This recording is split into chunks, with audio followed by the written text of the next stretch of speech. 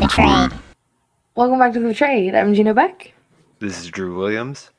Thank you for listening, liking, commenting, and subscribing. We appreciate y'all, especially the reviews on Apple Podcasts. It really means a lot. Yeah, and like always, thank you again for the continued support, the continued engagement, and the hashtag #BananaCats. How are you, Drew?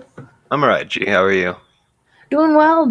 Excited to jump into this podcast. This week, we have a few things I want to talk about. This in particular, I didn't show Drew. I want his raw reaction to this. And this was just posted June 30th, 2021 by The Hill. It's a popular news site in the UK. And what caught my attention was the headline. It says, people are urging online platforms to extend UK child protections to US. Now, I guess what they're trying to do is someone named Ed Markey and Kathy Castor, they're pushing digital platforms to apply the same protections for teens and young children in the US as in the United Kingdom. So I guess the Democratic lawmakers sent letters to the executives of Amazon, Facebook, Google, Snapchat, TikTok, and Twitter on Wednesday, asking them to extend any privacy protections they provide under the United Kingdom's Age-Appropriate Design Code, AADC, to American users. Quote, today children and teens encounter constant threats to their privacy online, the letter shared with The Hill read. It is imperative that Congress acts with urgency to enact a strong privacy law for children and teens in the 21st century. They continue, as we work towards that goal, we urge you to extend to American children and teens any privacy enhancements that you implement to comply with the AADC. The AADC requires all commercial online services that are likely to be used by minors, such as social media platform or search engine, to meet a set of 15 standards that include data minimization, defaulting against collecting geolocation data, and barring the use of nudge techniques to encourage data sharing. Now, companies are being asked to conform with the code in the UK starting September 2nd, a year after it came into force. I just kind of want your input on it. Like, what do you think? Is this going to work? Do you think it's going to be the same? I mean, just like anything that we do, we know kids can get away with having social media. It's not that hard. That's I was going to say is like, to me, it just sounds like a really, really nice way to waste a bunch of money that's not going to do anything. Because I've never even heard of this before. They said it's only been around for a year there. So what has it done? You know what I mean? Exactly. Are you like, have they seen progress? Are people really under the age of a certain age not able to go on social media? I just don't think that's true. I don't think that's true at all. Yeah, it sounds to me like they're just like using some skewed data to get push things. I don't know. It's weird. They need to keep that across the pond and not intermingle with our stuff. Yeah, I just don't think it's realistic. I think anyone can get away with making a profile online. It's all about the parents at the end of the day. It's all about how you're teaching your kids these things or what you're giving them in order to be able to use these online social media platforms. And if you're checking their devices and seeing what they're up to and how they're using them.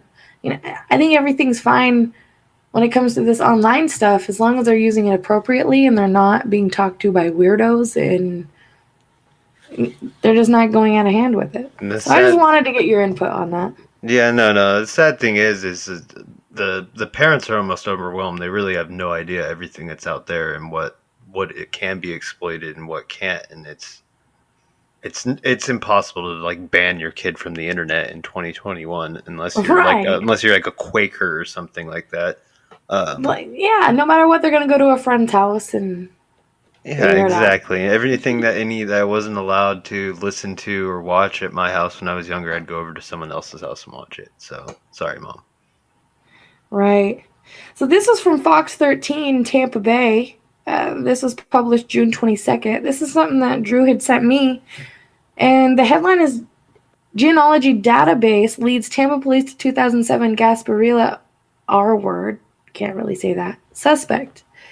So police in Tampa say a cold case arrest was possible because the suspect had entered his DNA into a genealogy database, ultimately allowing detectives to match it to an R word. You guys know what we're talking about. That happened after Gasparilla. Am I saying that right? Gasparilla? I think that's how you say it. That's how I would say it. We'll link the article below and you guys can read it for yourselves. If I'm not pronouncing that correct, I apologize. But it happened 14 years ago, and according to police, it was back in January of 2007 when an unknown man initially offered to help the drunk woman get home to her University of Tampa dorm after the Gasparilla. Sounds like some kind of ball, doesn't it? Maybe maybe that was confusing me when I was reading it. When we were dry run reading, I couldn't even get any of this out. She's like, "I'll do it," but yeah, maybe we're missing something. Florida people, let us know. Maybe we'll have to ask Sully. Maybe he knows.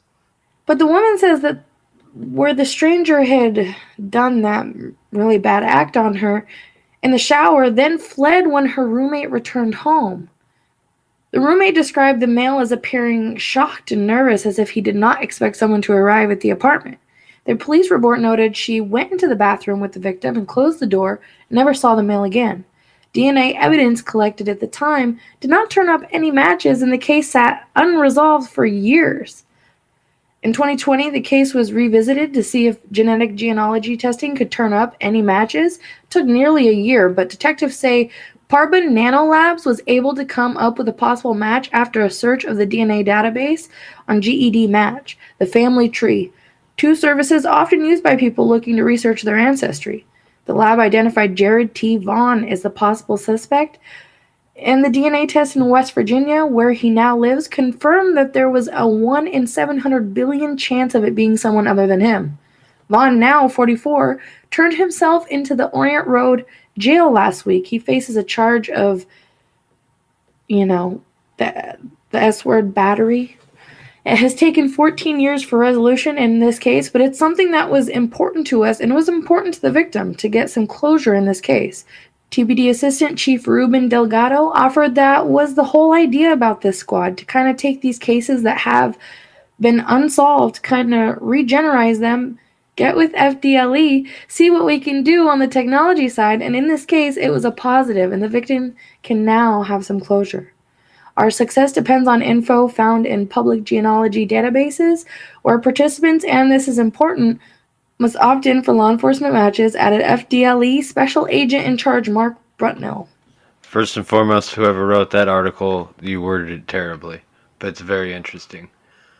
These genealogy things, they're turning up all kinds of stuff. They found a couple serial killers this way already. Now they're turning up, I don't want to downplay the man's crime, but some local R word.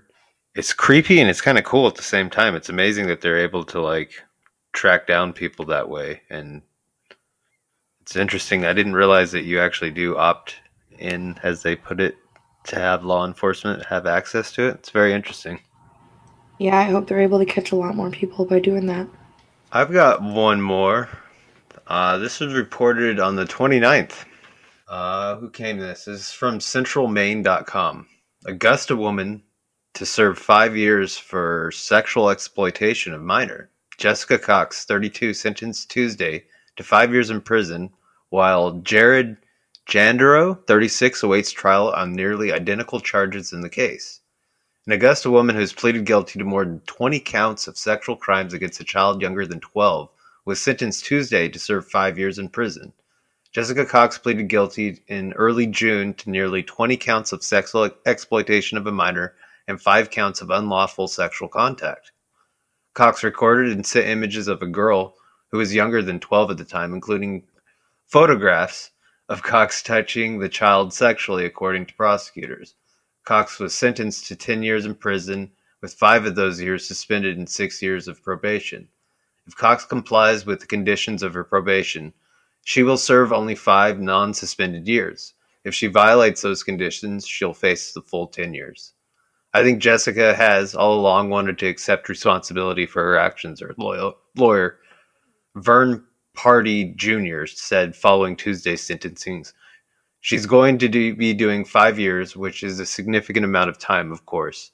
She's going to pay for what she's done, and she's accepted responsibility. She's extremely remorseful for what she's done. Cox's probation conditions, according to Paul Roncha, an assistant attorney general, include no use or possession of alcohol or drugs, and that she attend substance abuse counseling, not have contact with minors, not have contact with the victims, not possess sexually explicit images, and not possess or use internet-enabled devices unless for a job. Jadaru's case is set for jury trial July 19th. Rocha said he could not comment on the resolution of the case against Cox because the case against her co-defendant was still pending. Cox's sentence was a result of a plea deal, according to Rocha and Party. Party said Cox had not engaged previously in activity similar to the behavior for which she is being imprisoned. Cox, who did not address the court Tuesday at her sentencing, will be required on the state excuse me. Cox, who did not address the court Tuesday at her sentencing, will be required to be on the state's sex offenders registry for the rest of her life. According to an affidavit filed by Maine State Police Special Agent David Armstrong, authorities began investigating the case after they discovered what they considered a sexually explicit photograph of John Dedue's phone where they were investigating another case. The exploitation of a minor charges each allege both suspects knowingly or intending the conduct would be photographed, did intentionally or knowingly employ, solicit, entice, persuade, use, compel, or induce by any threat the victim to engage in sexually explicit conduct. All of the incidents are alleged to have occurred in August 2017 in Kennebec County. It's weird how girl cases never get any national coverage. Girl cases don't get any national coverage, you said? Yeah, I think it's true. Well, I should say women. The women, predators. They generally don't get the national coverage at all. Well, this was out June 30th, 2021. And this is a woman predator. She says, "I'm so ashamed and sorry," and she's a Nebraska mom. She's 38 and she sobs as she is sentenced up to 102 years in prison for sexually assaulting her daughter's male friends, aged 12 and 13, during sleepovers where she plied them with alcohol and pot gummies, it says. Her name is Christina Greer, 38, sentenced to 64 to 102 years in prison Monday for luring the 12 and 13-year-old boy with the alcohol and weed edibles before she sexually assaulted them in her home. Court documents show, according to Omaha World Herald. In March, a Sarpy County jury had found Greer guilty of 3 counts of first-degree sexual assault of a child, 6 counts of felony child abuse, and 2 counts of witness tampering. Police initially arrested Greer after a report was made that she was having sex with one of the boys from September 2017 to December 2017. The Sarpy County Sheriff's deputy testified that he interviewed a 13-year-old boy who admitted to having sex with Greer on 3 occasions at her home near someplace in the hills. Not really relevant. Another boy came forward in January 2019 with similar allegations, and that August, a child enticement charge was added to Greer's list of charges. Due to defense requests, Greer's trial was delayed several times.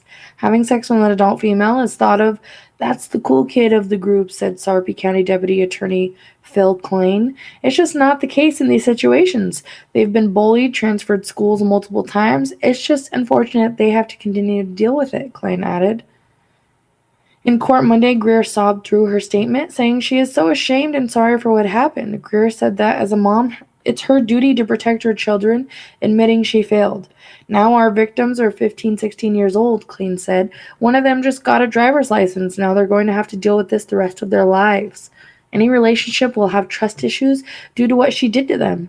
Because they are minors, neither the boys nor the woman's daughter have been identified." When Greer's daughters testified in court, she stated that her mother had initially told her not to tell anyone about the assaults at their home because Greer would get in trouble and lose her kids. Greer's daughter testified she heard her mother and one boy in her bedroom kissing. Another teen testified that the daughter said the boy was having sex with her mom at the time, Klein said. After 3 hours of deliberation, the jury finally delivered their verdict. "We're immensely pleased," Klein said. "It's been 3 years, a harrowing experience for the families, for the victims.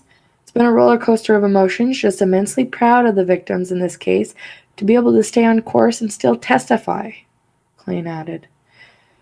Like, women predators are everywhere. They don't really see many stories, like you said. That one really caught my eye because she's getting 64 to 102 years in prison. Like you said, you don't really see stuff like that. And we just said 2 in this one episode, so, they're out there, people. Yeah, just no one wants to see the ones right in their face. It seems like like I always say, the community's obsessed with this super elites. But you guys, Well, yeah. They look past the stuff that's right in front of us. I mean, this is everyday people.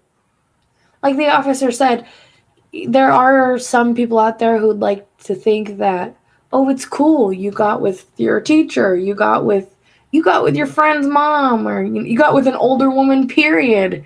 It's like, we're not in those times anymore. And I think he's right when kids are not getting praised for things like that anymore. They're getting hate and they're getting made fun of and they're getting bullied. It's not something that's cool. It warps the mind of a young child and it makes them, I feel like, think about that forever. And I feel like when you impact a child's life in whatever way it is, whether it's what we're talking about or emotionally or physically, like whether it's not penetration like what we're talking about, but like hitting and kicking or just calling them names, it sticks with them for life, like forever. No matter what kind of impact it is, it's with them for life. And if you don't want to be that cause and effect on someone, stay in your lane and do your own thing and don't be a creep weirdo. Like, you are literally ruining someone's life by just saying or doing something